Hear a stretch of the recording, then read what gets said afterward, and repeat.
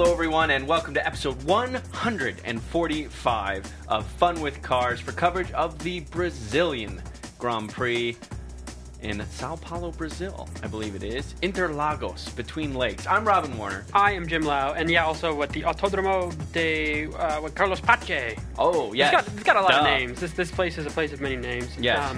So the season finale for 2013 Formula One, dude, that is a wrap, man. It happened, and we were here to tell the tale. Yes, we watched this one live because it's on one of the better timings for us. Not quite as awesome as the U.S., although this worked out pretty well. Kind of a late morning start for us. It was just lovely. So we won't do a complete sort of season recap this show. That's next show. There will be a postseason update, as always. But because we just love talking. Well, because we love spreadsheets. And we do love spreadsheets. And when we look at spreadsheets while we talk, it's even better. It's really just the best of both worlds. But, okay, so Sebastian Vettel... Oh, well, no.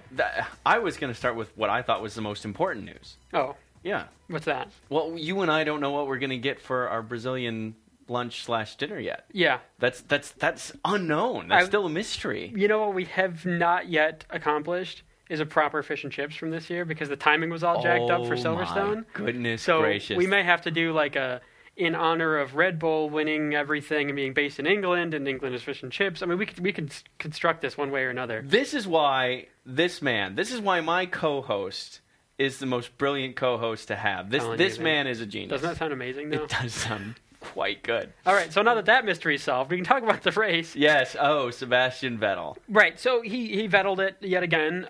There was some drama, though. That second pit stop was way crazy. Well, 2 points of drama.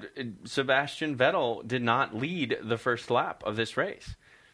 One Nico Rosberg did. Yeah, I'm trying to think where, because I guess it was so technically he crossed the line. He started in the lead, of course, on pole, and then lost the lead in like turn one. Rosberg had a much better start and got around him, and Hamilton was right there as well. I mean, it was really just poor start for... Well, Vettel it, Weber did. I right. mean, Nico started second. Nico was alongside in row one.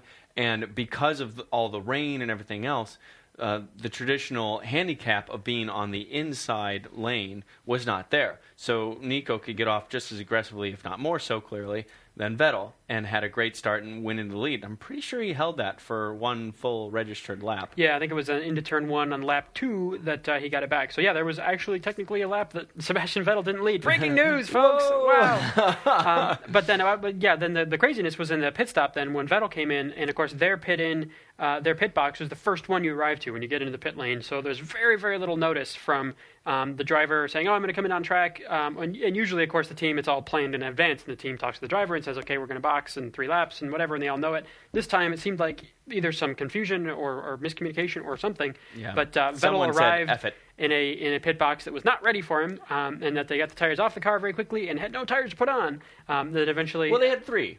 Well, yeah, and then the right front took a little while to come out of the garage and do that. And then Weber coming in directly behind him, which you don't think they would have wanted to do anyway. Why stack them when they're that close? It seems like they probably would have planned to have them offset from each other. But it almost seemed as if, of course, this is just us guessing, that they expected Weber to come in first and Vettel a lap later. Right. And it ended up being inverted, which, that must be someone else's fault, not Vettel's. Couldn't have been Vettel's. It's probably Mark's fault. It must have been Mark Webber's fault for not coming in sooner than Vettel coming in off the cuff. But so that was looking like, oh my gosh, there's this huge problem in the pits. This could be what loses Vettel the lead, and maybe this is a whole big drama. No. Because Mark Webber was right behind him. He was one of the close competitors, and then Alonso he was second. Pitted on that same lap, and he was the other guy. Those were the possibilities. The only other one was Fernando Alonso to actually have any kind of challenge for the race win.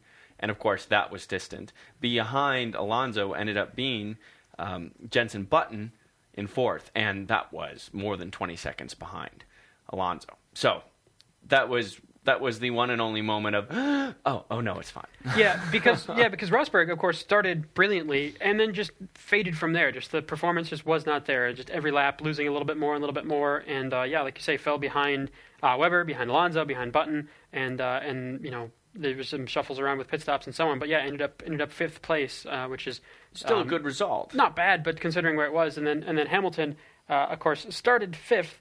Had a reasonable run going, and then did have a collision with Valtteri Bottas, at the time he had that collision, he was actually running fourth. Yeah, but that's sort of the other I think debatable call. So there was a penalty handed out. So the stewards were quick with this. I don't know if it's because of the last race, and they can't give someone a penalty for next time or whatever. But all the stewards' decisions all seem to happen really pretty quickly at this race, and a lot of those decisions seem to be drive-through penalty. So one of those was for Lewis Hamilton with his collision with Valtteri Bottas. Now, what do you make of that? We just saw the replays. We haven't seen a detailed analysis, but what do you think just from what we did see? Okay, I have a two-part answer. I don't like, generally, how hard they've been with penalties. I think there's been too many times where guys are just trying to race and race hard, and they get penalized for it for a unnecessary collision or what have you, when all collisions are ultimately unnecessary, but it's the result of people trying really hard. Except in demolition derbies, where collisions are in fact necessary for the sport. Exactly. Right. Just to be clear. Demolition derbies excluded. Right. That said, I think it's pretty clear that Bottas was already on the outside of the circuit. He was alongside Hamilton when the accident happened. It was a rear-wheel to rear-wheel collision, and that Hamilton was the one that moved over on Bottas in a less than ideal way. So I think, in the context of the way penalties have been dealt out, that this one was completely reasonable. Fair enough. Hamilton did not agree with that. And it is one of those where that seems like there was space where Bottas could have stayed wider. And been okay. So it wasn't, I don't think, right up against the track limits such that there was nothing he could have done. Yeah, and I'm not trying to make that specific argument. It's one of those, questions of, not, was this your fault or his fault? But could it have happened differently? Yes, of course it could have happened differently. And if Bottas had said, I'm going to back off, and then gotten all complaining on the radio and going, this is a problem, Hamilton's going crazy and whatever. But either way, it was, kind of a dramatic hit there. And so Hamilton's it cut his tire down. Bottas' car, spun off and broke his. Yeah, rim, it ended Bottas' and it was day. End of his race right there. Yeah, and then for Hamilton, obviously did come back around. Even more stark, it ended his season. It did. I did not think about that. It did. Oh man, see now it starts to make more sense. Right, that was a season-ending injury to the car, and. Yeah, there you have it. That car may never race again. Okay. Yeah. Which reminds me of Jan Magnussen. No, it doesn't. It really doesn't.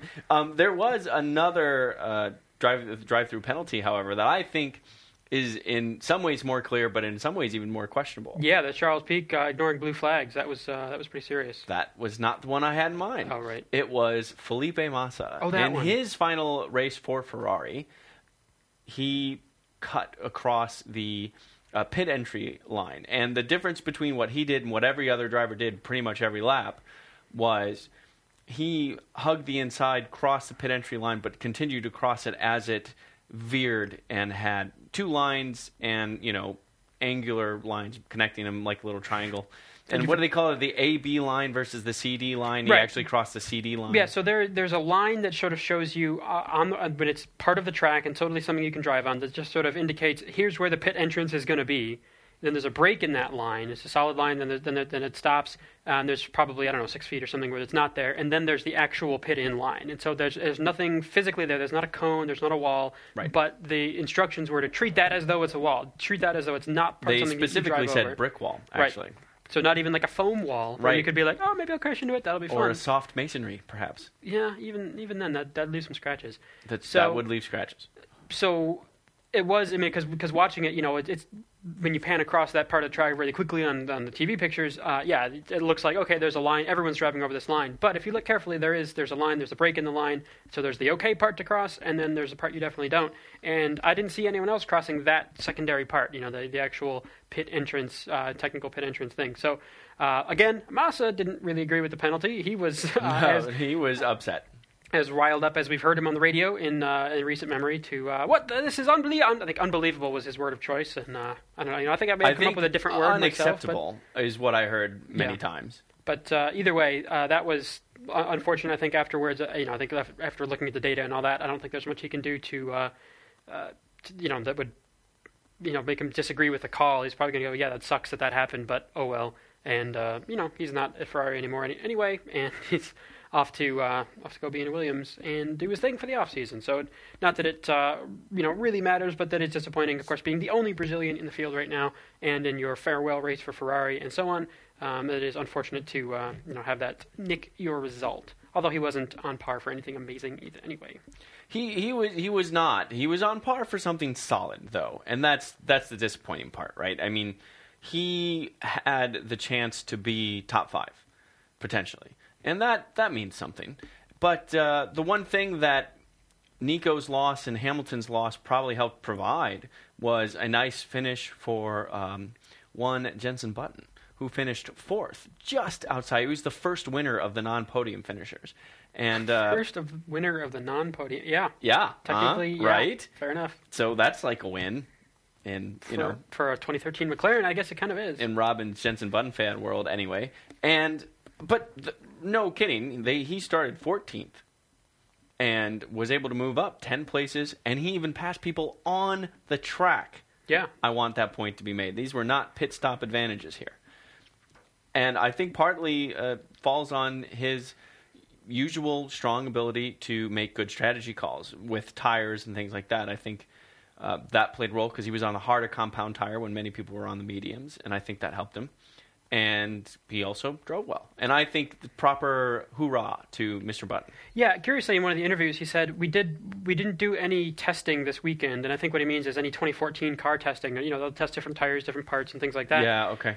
So they could really just live in the now for a weekend and just focus on the race for Brazil rather than, let's try these parts for next year's car. Let's try, new stuff for this and that. So that was maybe an interesting insight into... kind of part of the downward slippery slope or whatever, downward cycle, whatever you want to call it, of when you are behind on pace, because you want to do everything you can to catch up, but also at some point you want to look forward to, partway through the season, you're going to say, okay, maybe 2013, we're not there. Let's really focus on 2014. But every once in a while, if you step back from that and go, no, let's live in the now for a second. Let's focus on this race. Yeah. It can be impressive how much of a difference that can make if they really can just get the setup that much more dialed in, having not spent, 45 minutes testing new parts or whatever in one of these hour-and-a-half practice sessions. If they really can, focus on what's going on and develop those things, then that could be worthwhile. So, obviously the team at McLaren, they know how to win races and win championships and so on. It's not like any of this will be news to anyone, but to take a close look at that for their 14 strategy, and now that they've got, I think, their personnel pretty well figured out. Obviously, they've got the son of one Jan Magnussen coming in to race in the car next year. I don't know if you've heard of that guy or not. No, never heard. Interesting facts. I'll have to look into that. Have been shared. I'll have to do some research, and if I find out anything interesting, I'll let you know right here on the podcast. Oh, good, thank you. So that I think the whole big personnel moving around, all that's settled down for now, and we should have a hopefully their 14 strategy will be on point, and we'll see McLaren back at the top. So farewell to Massa at Ferrari, and they, of course, the broadcasters made a point. This is Massa's last outing in this car. It's like, well, it's also Alonso's last outing in this car. They're going to have new cars next year. Exactly. So it's a bit funny with some of the everyone's trying to just say nice sentimental things, I guess, and kind of keep that going. And I'm sure drivers who don't have signed drives for next year, this could be Heikki Kovalainen's last appearance in an F1 car. It could be Guido van der Garde's last appearance in an F1 car. I mean, of course, they're not at Ferrari. That's not as big. They're not at Red Bull. They're not Mark Webber. They don't have the same level of career. But it's, this could have been Checo Perez's last performance in an F1 car ever. I mean, we don't know. There's more rumors going around about all these things. And yes, and one of the rumors with Sergio Perez, and we're not going to get into all the details of this, but I think it's worth mentioning, Force India. Yeah. So it's possible that Force India will have Sergio Perez as driver number 2 because it is. Now you correct me if this is wrong. Confirmed that not Adrian. confirmed. Okay, nope. Likely that Adrian Sutil will actually be one of the Force India drivers, not Paul di Resta. Right. Well, yeah. There's been rumors talked about one way or another, and so far nothing is officially confirmed by Sahara Force India or Sauber for that matter. I mean, they know they've got they supposedly have Sergey in the car, but where will Hulkenberg could actually stay at Sauber? Could be Lotus. That's not even confirmed. There's still too many things shaking around, and I'm sure. And Lotus is of course the other big team to talk about with an opening. Romain Grosjean is not technically signed up, but effectively so. I think very it's likely. Very, very likely. Although crazier things have happened. This is true. Right. Sergio Perez was technically signed up for a drive for McLaren in 2014. For 3 years, yeah, exactly. And 15, yeah, and now he's going. So anyway, what's funny is Pastor Maldonado, who is pretty much out of Williams. I mean, that is more or less guaranteed, that right? is definitely confirmed because Williams next year is Felipe Massa and Valtteri Bottas. That is confirmed. And I honestly, Bottas has done an excellent job. He's been solid, not always faster than Maldonado, but more consistent, less damaging to the car, you could say. However, and ended the season with more points. Maldonado is not out of the running for that second Lotus seat. So this guy, whom is, crashy, is that the word you're going for? No, it's not the word. But he's definitely dynamic. Yes, let's go with dynamic for now. He has good results. He can be fast. He's just not consistent. Yeah, definitely not. Definitely not consistent. And when he's reliable, he's not terribly fast. When he nudges closer to that edge than other people are normally willing to go, he can be quite good. So yeah, there you have that. Not sure if that's how glowing of an endorsement that is, but fair enough. Okay, so we all know that Vettel won the championship. That was confirmed a few races ago, and also just crazy how many points and wins he's got, whatever. Number 2 in the championship was Fernando Alonso. That's quite strong, considering where the Ferrari performance was at and all the things that he went through in terms of qualifying, all that kind of stuff. And more than twice the points of his teammate. Very true. Which is something of an accomplishment. Although Vettel almost has twice the points of Webber. Actually, he's only a few points away, 1 point away from having twice the points of Webber. So, I guess that is one measure of a intra-team battle, right? And speaking of teammates, Mark Webber did finish 3rd in the championship. And that is, considering all the luck, more specifically, considering all the bad luck he had this year with Multi-21, with cars catching fire, with alternator failure. Alternator failure, and sometimes just teams. There was one, and maybe this is the alternator failure one. There was one where the team was like, "Just pull off the road, you're done." Yeah, and it's just like, so what? He's like, what? Seriously? Yeah, seriously. Just sorry, stop. It's like you're too competitive right now. So Mark Webber, there's a lot of shifting. I would say more than average of shifting around. And definitely more than average of last hurrahs for folks. But Mark Webber's is, at least in my mind, the most significant because I'm very interested to see him drive in the WEC, and I'm very excited for Porsche to be returning. So those two combined, that's going to be definitely fun to watch. And I think he had 2010 to really establish himself as a co-number 1 with Vettel, and it didn't quite work out. And from 11 on, it's just been tough. Right. And so he's a guy I really feel for. And he's actually older than me, so I appreciate that. 4th in the championship, Lewis Hamilton. This is his big move to Mercedes. It was a big deal. And it came with a couple of race wins, and it came with some pole positions, and it came with 4th in the championship. That's quite solid. 5th in the championship, wasn't even racing last couple of events. Yeah. Had to go get back surgery, man. Our boy Kimi Räikkönen.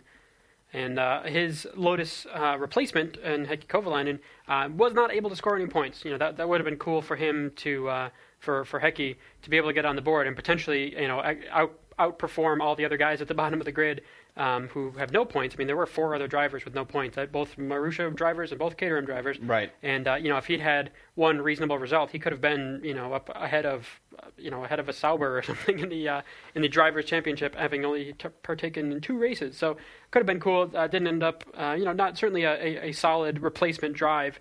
But it could have been more spectacular, but it was solid. But yeah, so Kimi coming 5th, and I'm sure is fine with that. But that was what allowed Hamilton to take over that 4th spot, and so that's for Mercedes to end the Constructors' Championship in 2nd place. I mean, that's the big story in the Constructors is, okay, Red Bull obviously just dominated this year, but Mercedes did beat Ferrari by only 6 points, but that's a big deal because obviously Ferrari is a big deal, and beating them is must be some amount of consolation. Okay, yes, Red Bull beat the hell out of both of them, but right. But to be able to sort of be in there, and then of course Lotus was really challenging for 2nd place for a while there.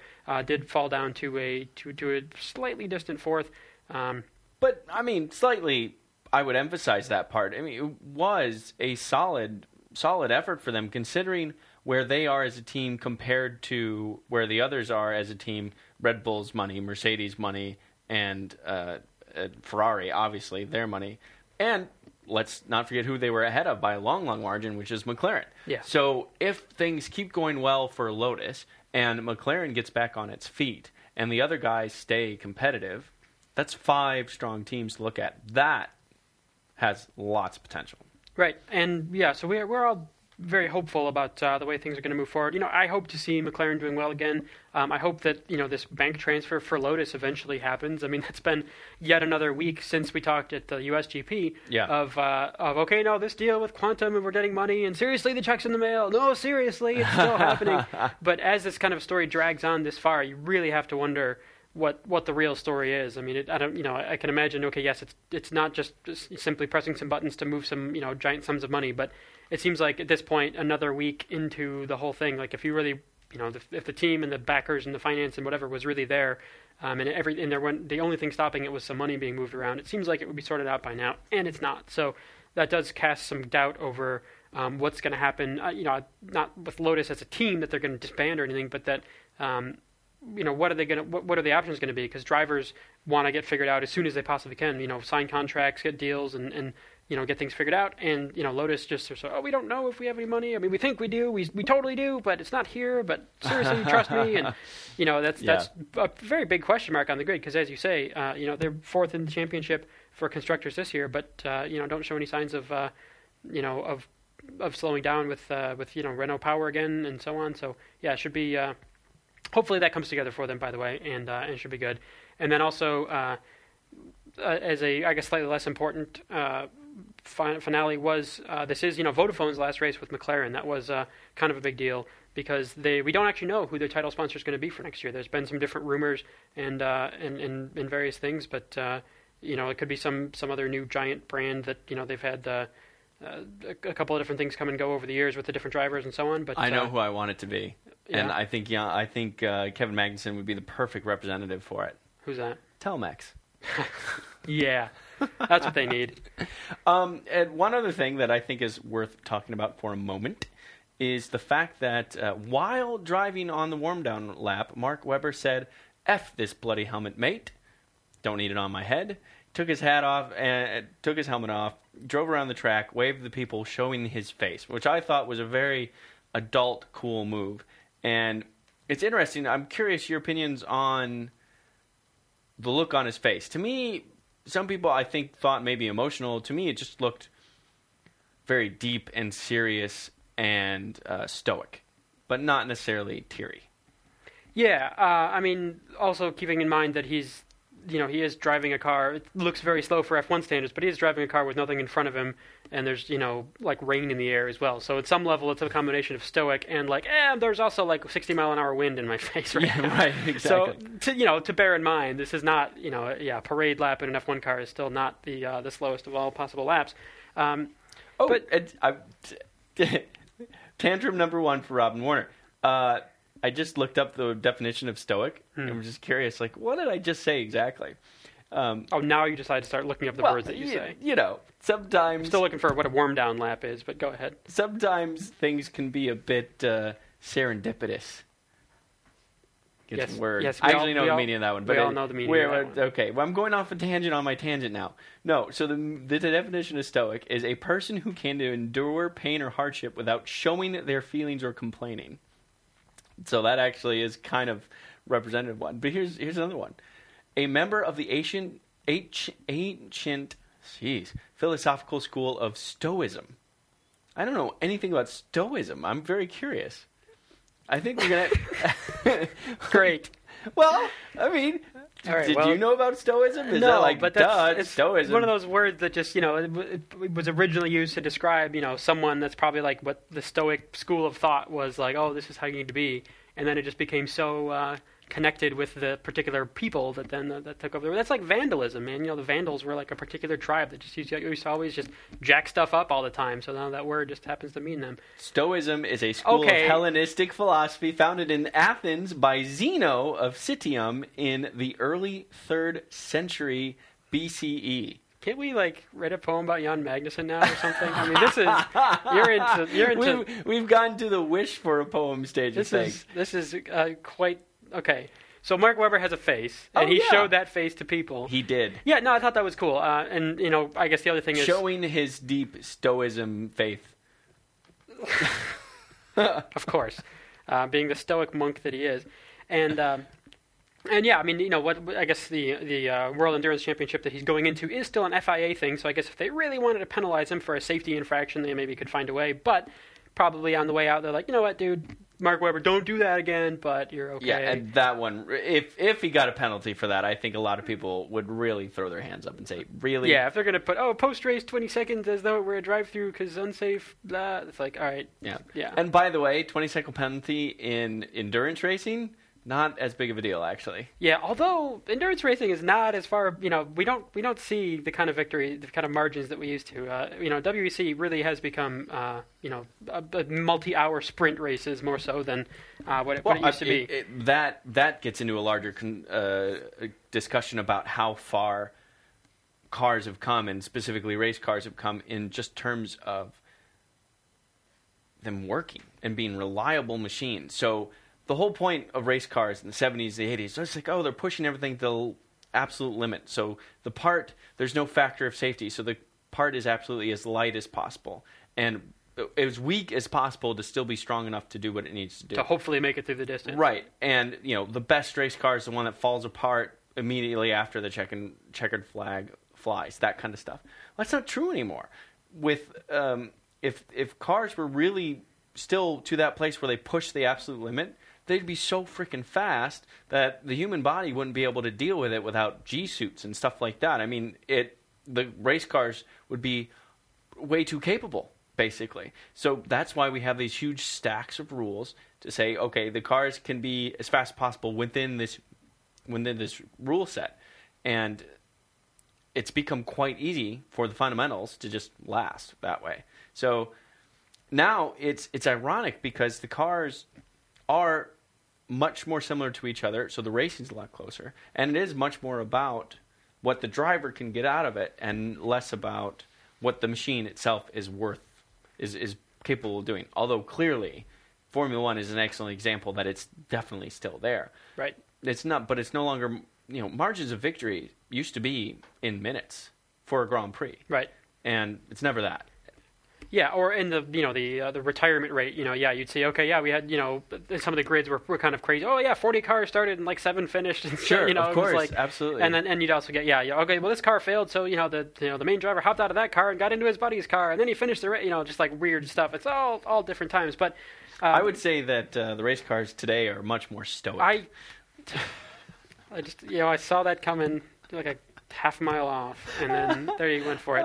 So people are making a big deal about Mark Webber. Of course, yes, his Formula One career has come to an end, but I don't think seeing him in sports cars is going to be barely any less exciting than seeing him in Grand Prix racing. I mean, that's part of the point, I guess, is sports car racing really has come into its own. I mean, it's been around since forever, of course, but we are in a very cool period of that right now, and to have another major manufacturer at the top prototype level for the Le Mans race itself, but then then the rest of the Endurance Championship Series, which is a new series and all that, like.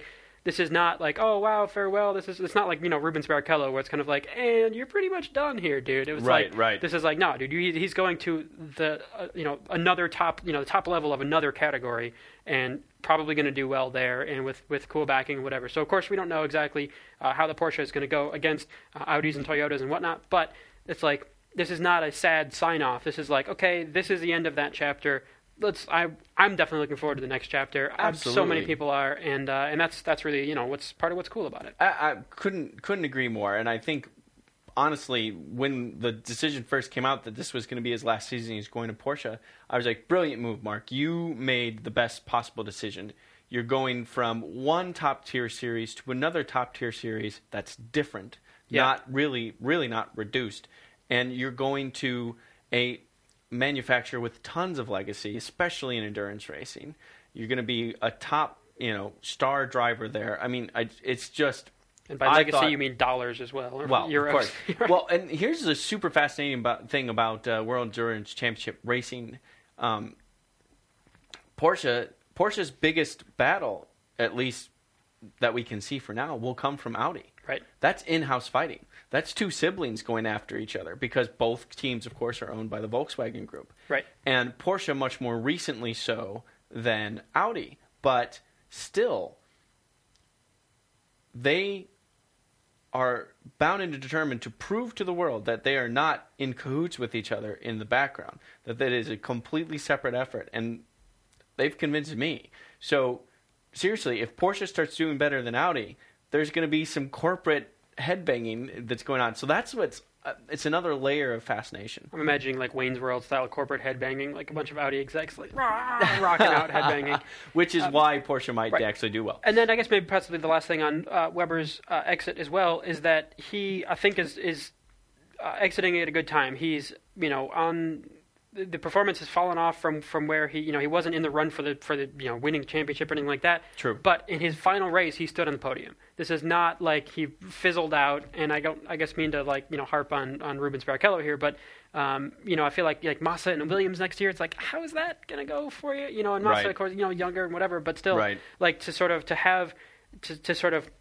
put a cap on the F1 career at a reasonable point and say, okay, it's had its ups, it's had its downs, but to stand on the podium, still come in a solid championship spot, and then switch categories rather than another year or two in F1 and then really start languishing, or, oh, no, he's driving for Caterham or whatever. Exactly to your point, if Barrichello had bowed out of Formula One the year of Braun GP, that would have been the brilliant same thing. He would have been that much closer to the top of his game, and this marketing and everything else around it could have been, could have gone differently. So, either way, Rubens is a cool guy though too. I'm not trying to dump on Rubens Barrichello here, but very excited. Yes, okay, that chapter for Weber has closed, and I think we're also looking forward to seeing Daniel Ricciardo in the car next year and seeing how that works, and a new kid against Vettel and showing speed and how that's all going to work. But one thing, it's funny since you mentioned that, I find it ironic that it's a new teammate for Sebastian Vettel. It's a new person to work with, a much younger person. Vettel is now the senior member of the driving lineup. But it's not a new nationality. It's still Germany and Australia being represented within Red Bull. And I think that's fun. I'm glad you do. It's just like Heikki Kovalainen coming in, replacing it's not Finnish countryman. It's not quite as stoic as I was hoping for. Yeah, but minorly stoic. Fair enough. So I'm so glad I looked that up. Okay, well, one of these days we'll have to get you to look up irony so you can stop calling things like that ironic. But, maybe that's a conversation for another day. That's ironic that you brought that up. No, it's not. So the whole thing with it today was this, will it rain? Will it not rain? It's kind of raining, but is it raining enough? I was waiting for you to say, will it drift? And the answer is yes, in some cases. Well, dude, you watch, Friday practice, there were some pretty epic drifts from, I remember Rosberg drift in particular, and I think, there was definitely more slip angle on an F1 car than we've seen. Because this was the first time we saw the wet tires all season, which I hadn't remembered that, but it's kind of crazy. This was the driest season since, 1986 or whatever it was? Yeah, 86, 84, 87, somewhere in there. And so, yeah, this was the only time we've seen any wet running, and so, I guess... Pirelli, the tires, it didn't happen for the race, but that was part of the question was, do you go for a dry setup? Do you go for a wet setup? And, trying to, plan your pit stops as best you possibly can and predict the weather.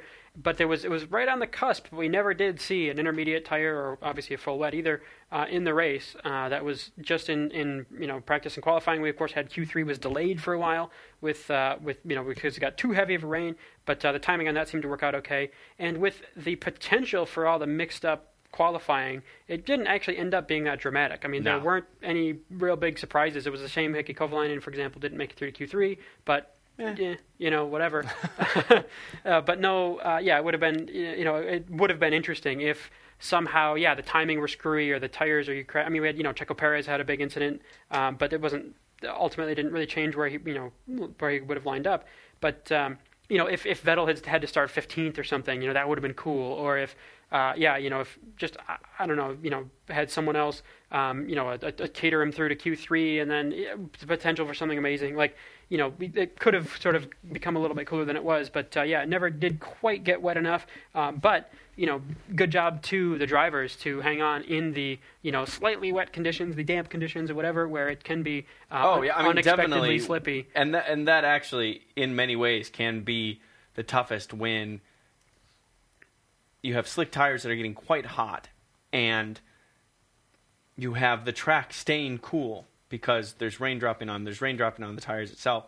Ultimately, the water is evaporating and it is largely dry asphalt, but it's touch and go, and the slip, the grip you have can change fairly dramatically quite quickly. Yes. So they dealt with that, and the reason why they could continue to go as fast as they could and deal with that is because they're extremely ballsy and because they're quite talented. And it was one of those nice general, hey, Formula One's great. These drivers are great. It was a nice reminder of that. And for it to be the season finale was a good thing. Right. And that's, part of the fun of Brazil. It's this shorter track, so, traffic is a bit more of a factor, whatever, but and then obviously the fans get super into it, and that's really cool. And even today with the crappy rainy conditions, the Brazilian fans were out in force, and that was cool. I like that it's back to back with the U.S. because now we're in this similar kind of the season's kind of winding down, but all the battles, in this case the championships have been decided, but there's still all these other battles and seeing where everything lines up. So it is kind of a fun wind down, and then now of course we're getting into kind of the holiday season and whatever. So it's kind of a good cap to the season. Apparently though for next year Abu Dhabi will be the finale. They are reshuffling a couple of things, which of course it was famously in 2010. Right. Where we'll probably have this sort of American stint, and then it'll go back to Abu Dhabi, and then partly, though, to have a driver test right after that, and that's part of the new testing regulations and stuff, is they want to do some additional driver testing and whatever. So anyway, that it won't be quite the same next year, but who knows? Maybe there'll be a championship clinched here, and maybe it won't even be Vettel, but who knows, right? In slightly related news for 2014, the calendar has not officially been released now, but it is looking less and less likely as the days go by that we will have a race in New Jersey next year. That also Mexico has fallen off the calendar, and India, which was expected. India was expected, yes. And what about Korea? I think that's off as well. I think we went from... Because they're going to Russia next year. Right. So it is... disappointing, but not entirely unexpected. The way the New Jersey thing has come, has happened, and it seems like delayed once, maybe then they'll have it the following year, then delayed again, and then now it just seems like less likely that what's going to change in the course of 2014 that's going to really really turn things around. If it hasn't worked for scheduling reasons and for political reasons and money reasons so far, then we're sort of it's getting harder to be hopeful about what's going to change about it. So hopefully something cool can happen. I mean, if obviously work has been done at the Port Imperial Street Circuit in New Jersey. That's true. And maybe that can become a different race for either IndyCar or something else. But who knows? But that is a bit certainly disappointing for us to see that fall away. And then the Mexico thing, I was surprised that was even on the calendar. Just from the way that circuit is and what it takes and the logistics. It's one thing with all the power and money behind an American setup, but then the power and money behind the Mexican setup and everything that would have taken to get that track to F1 standards and the logistics of being right in the super congested city center and everything was just be a very big surprise compared to all the other emerging markets that there are in the world. And the fact that even India, as important as it is as a economic powerhouse, even their race is jacked up. And Korea, the same thing, and that their race is in jeopardy and needs to be redone. It's like, out of all those things, to think that the Autódromo Hermanos Rodriguez in Mexico City would be somehow worth doing on the calendar was a bit surprising. So yeah, that's fallen off as well. So we are getting back to a little bit more of a sane race schedule. We probably won't have a 1-week turnaround from Monaco to New Jersey because we will just go ahead and skip that and go right to Canada, as we've done in the past. Right. And I'm feeling a bit stoic, and in that mood, I feel a strong need to hear other people's voices. All right, with yet another race that we can watch live and tweet along with live, we had all kinds of fun user feedback and interaction on Twitter. Hash FW Cars has been blowing up, man. You can scroll down and you get several pages worth just from today's racing. So thank you, as always, to some of the usual suspects and some folks we haven't seen for a while. Tim Meekins, a longtime fan, but I haven't heard from him in a little while. Andy Barnes, Ryan Higgins, Bernard A., Geek Girl F1, just Lori Jordan, just all the regulars hanging out, tweeting along. Ben Azuma was there. Sean H., watching in Colombia, of all places.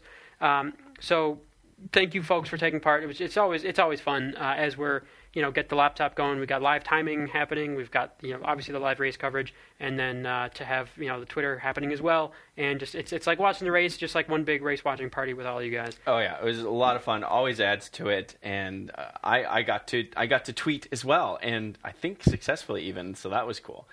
And in addition to that, we got a comment on our last podcast about the United States Grand Prix, from someone named Abai. I think it is Abai, whom tends to think that Austin barbecue is quite good. I found that fascinating. Loved the podcast. Teen pregnancy, Jim's breakdown of special teams, etc. Arguably the best barbecue. I didn't hear any argument. Succinct to the point. Abi or Abai. Abai. Sorry, it's hard to pronounce. I don't speak foreign good. Yeah. Okay. Not actually a foreign comment. Thanks, Abby, for the comment and for keeping us honest with any reference to Austin and making sure that its image is not tarnished in any way. So as representative of Austin, she's doing well, making sure that the barbecue crown doesn't go anywhere else. And now I want barbecue. Dang it! Fish and chips smothered in barbecue, Brazil. It's all there. I mean, maybe. That's actually, weirder things have happened. Weirder things have happened, and we don't need to go weirder than what we just had. That sounds like the perfect amount of weird. And there's a name for today's show: the perfect amount of weird. Also on Facebook, we haven't had as many live things happening on Facebook because I don't know. I go on Twitter when things go live, and you get you also then just follow me to Twitterland. So we did have I just like knowing what the kids are up to. Yeah, well, Craig the Kilt has made an appearance there. Jaffa Graves, Paul Peard. Bernard A. is splitting his time between Twitter and Facebook. And he's a trooper. Good for him. But, we had Neil Popham, the ever wonderful prediction stud, posting a picture of Martin Brundle with a fairly ridiculous-looking mustache.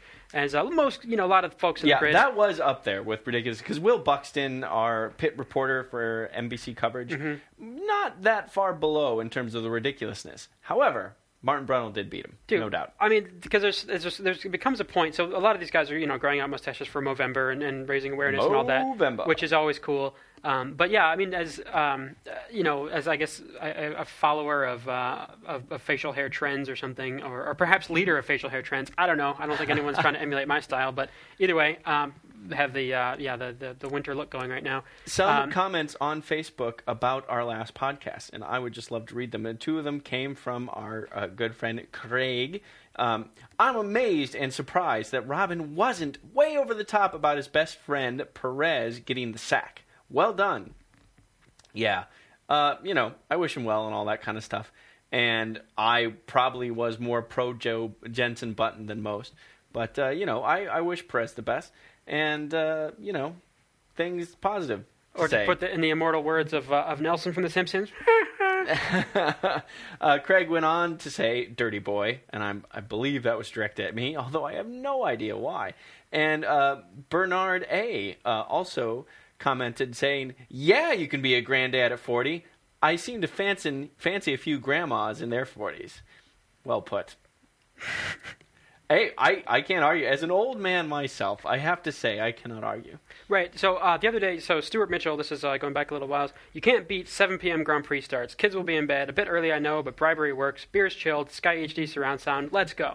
And I think that was part of what I found interesting for these last few races. I guess the folks in Australia get boned because then, this race is like the middle of like Monday during the workday or something for them. I don't even know.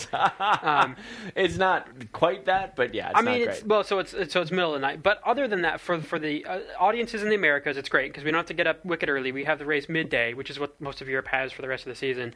But for folks in England and the rest of Europe, you get this nice like prime time evening kind of thing, and I think there is something nice about that. You do whatever you want to do on your Sunday. You have your day. You have a lovely Sunday. Yeah, a lovely Sunday, and then you sort of settle in to watch the race coverage and whatever, and that's just super cool. I mean, the only races we can do. We don't get any prime time. The only ones that we can do as the evening would be to stay up late on Saturday to watch Japan and sometimes... Which we have done before. But not because Singapore being a night race kind of comes back to normal timing. But China. And then China, and then what was the other one? You were up wicked late for... Malaysia. Was it Malaysia? Yeah. That's like... No, wait. That was too early in the season for that. No. But it was... Korea. Korea. Yeah, it's like 3 or 4 in the morning, so it's like it gets a little hairy around that. That's not just to stay up and watch it at 7 or 8 in the evening. Korean sits just below the far eastern China. Right. So that gives you a nice time zone idea. Right. Although not all the races start exactly the same time, so sometimes it gets a little confusing. But yeah, either way, Formula One. What's up with that? Yeah, Formula One. Jeez. And then also, I guess now there's talk of Melbourne being moved to a later time slot to be another prime time kind of race for them, which would move it all. I don't know. But either way, I think these races, like Canada, the U.S., and Brazil, are on lovely time zones for most interested parties. And I'm sorry to the folks in Oz who have to stay up wicked late and or get up wicked early. But enjoy a meat pie on us. We're just not going to pay for it. Just think about us as you eat your meat pie. Yes. A little Vegemite on there. It's all good. It's always all good. Come on. All right. I'm a little bit dreading this section, thinking about how many Cokes I'm going to have to purchase for you. I'm okay. But I'm okay. I guess we can move on to predictions. Is he stoic? I think Jim's stoic.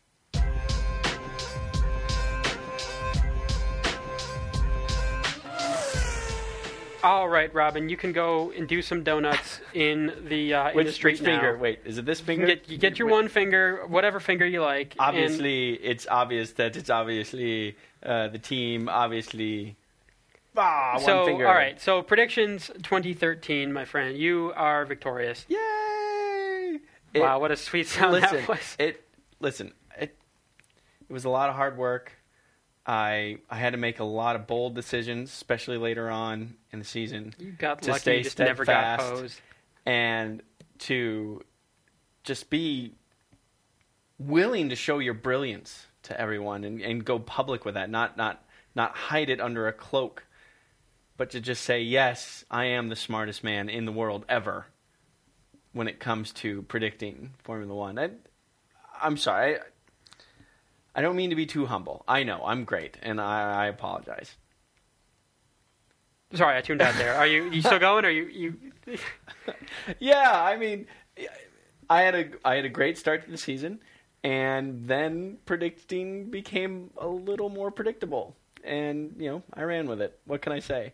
I will enjoy Cokes. I will enjoy 113 minus 47 Cokes, which is, I think 67 Cokes? That's my quick mental math. Okay. So well done, my friend. You have 47 points over the course of the year. So for all the 19 races that we had, your difference between predicting the pole position, who's on pole and who's on the race, overall total delta of 47, which is really quite well done. 66 Cokes. Nice. I'm trying to get a little overzealous here. Nice. But I also, so I want to give a big shout out to the other top finishers. So Chris Stark in number 2, 51 points. Well done. Scott Christie. Very well done. Ryan Higgins, Fraser McDonald, Mark Mappy Page, and Ivan Ling tied for 6th spot with 76 points. So we did, even down to the end here, we've got a couple ties. In 8th place, Scott Hardwick. 9th, Kevin Graham. And tied for 9th, rounding out the top-ish people, Sean Scanlon with just 80 points. Quite well. Right. And way farther down the list, behind several other notable folks, we've got Damien the Prediction Model, who is a spreadsheet. Well, it is. I just like how you say, who is a spreadsheet? That is a person that is a spreadsheet, more so than a person. And we have 109 points. So that's. And who is just behind that person? Me, the next best placed human. You could have beat Damien, but fool, I tell you. You said, no, Lewis Hamilton's going to win the Brazilian Grand Prix. And I'm like, no, he won't, though. How could I have beat Damien? Damien went Vettel. I couldn't have done any better than that. I know, but you wouldn't have lost points. Well, but I had to gamble, though, because what if Vettel's pit stop had gone crazy wrong, even more so than it did, and he wasn't anywhere? Then, maybe. Right. So yes. So for this race, okay, yeah, obviously I went Hamilton because going Vettel, I wasn't going to move forward any because everyone else was going Vettel. So I figured, okay, on the off chance something weird happens, I guess maybe I should have gone Weber if who knows, right? Well, either way, I didn't win, you did, and I did worse than a spreadsheet. So I, as a human being, am not as good as a spreadsheet. That has now been confirmed. It has been confirmed. But it's okay because, let's face it, it is a good spreadsheet. Let's be honest with ourselves. So it's not like you beat the worst spreadsheet. You're still better than a lot of spreadsheets. I would say. Better than some spreadsheets. Well, okay, but there's one particular spreadsheet which is, in fact, better than me. But thank you very, very much for everyone who's playing. It's been super fun throughout the year to maintain that. And I think so. We're going to have to decide. Is it time to predict for Australia 2014? Oh gosh. Or we can do that in the preseason. I would say I'm going to say no. Okay. I'm going to go ahead and say no. Here's what's fun about 2014. Here's why everyone listening and everyone else in the entire world should be excited about 2014. It will be different. The cars will be different. The engines will be different. Yes, some of the drivers will be different. The schedule is going to be different. It is not going to be same old, same old. It is not evolution next year. It is indeed revolution. And there's a revolution happening? It's going to be quite exciting to watch. So, I think in that vein, it's fair to let a little preseason testing happen before we make any Australian 2014 predictions. However, we should predict the 2014 Drivers' World Champion. Okay. Sebastian Vettel. Yeah, it could be all very different, and it could be all of a sudden, different. Massa is like, and the Williams is amazing, and Massa's like, oh man, I'm actually really good, and I was just messing around for a while, and, whatever. Or it could be, who knows, right? If Ricardo then is like way better than Vettel, or it could be that Sebastian Vettel / Adrian Newey / Red Bull / Christian Horner is just dominant and able to make things happen in ways that others aren't. I am going to make a more stoic guess. Would you quit with the stoic? No, so, I won't. Okay, what? I will keep going. You think Alonso or Raikkonen? What are you going? I think Fernando Alonso. Yeah. I think that his time at Ferrari, I think he has paid his dues for his sheer evilness and has once again become a decent guy. He called Felipe Massa a human being. He said like a person. Like a person. Felipe Massa is like a person. Like a person. Complimenting Massa for the very first time. Anyway, the point is, I'm going to give it to Fernando Alonso right now in this totally meaningless guess for the 2014 Drivers' World Championship. Are you willing to bet your 66 Cokes on your Alonso prediction? Are you going double or nothing? God, I should just for my own health. Yeah, really. But no. Okay. No. I'm going to drink all we'll have plenty of time in the off season to refine these things. But thank you as always to Neil Popham, the prediction stud, for absolutely continuing to develop and improve the predictions app on Facebook throughout the course of the season. Made our lives much easier. Right. Made it way more involving for folks. It was great. And it did ended up, actually, there was only one mid-season driver change, and that was Kovalainen for Raikkonen for the last 2 races. But, some years we've got a lot of, people coming in, and, going back again, and substitutions for different races, and we've had crazier years. But even so, when anyone went to, if they wanted to predict Kovalainen for the win or whatever, they could have done so, because Neil was right there with the updates as soon as that was announced. He was right there getting everything dialed in. So we always appreciate your effort, Neil, and look forward to, keeping everything moving forward and having even more people take part next year. The true prediction stud. Couldn't have said it better myself. I think you could have said it as well. I don't know about that. I mean, a spreadsheet could have done better. Maybe we've the best possible spreadsheet. That's possible. All right, so partly for F1 coverage and partly for the other coverage that we're putting out on funwithcars.com, please do visit our site every once in a while, and make sure to follow us on Facebook and or Twitter and wherever you like to get your news, if it's RSS feed, whatever you do, because we will have postseason coverage and preseason coverage for next year. Absolutely. But also, we're doing some more blog posts about the other interesting things that we do, having fun with cars. So the name may start to make a little bit more sense as we expand what we offer and what we put on the site. We're looking to do some more fun videos and all kinds of different things. So definitely, just the season is over, but our season it never ends. We always keep moving forward and posting new cool things and coming up with other fun things to do. So please do keep in touch with us. Visit funwithcars.com. If you have any questions, comments, feedback, whatever, feel free to send an email to feedback@funwithcars.com. Or you can leave a comment for us at any of the other platforms that we mentioned. So I want to thank you, as always, for sticking with us this season, and especially those of you still listening. Now that the Vettel Championships have happened and a lot of people have tuned out, thank you to you guys who are still hanging with us and enjoying what there is to talk about. The Vettel Championships. I mean, So who are you? I am Jim Lau. And everything Jim said, you guys are awesome. I'm Robin Warner. Happy championship.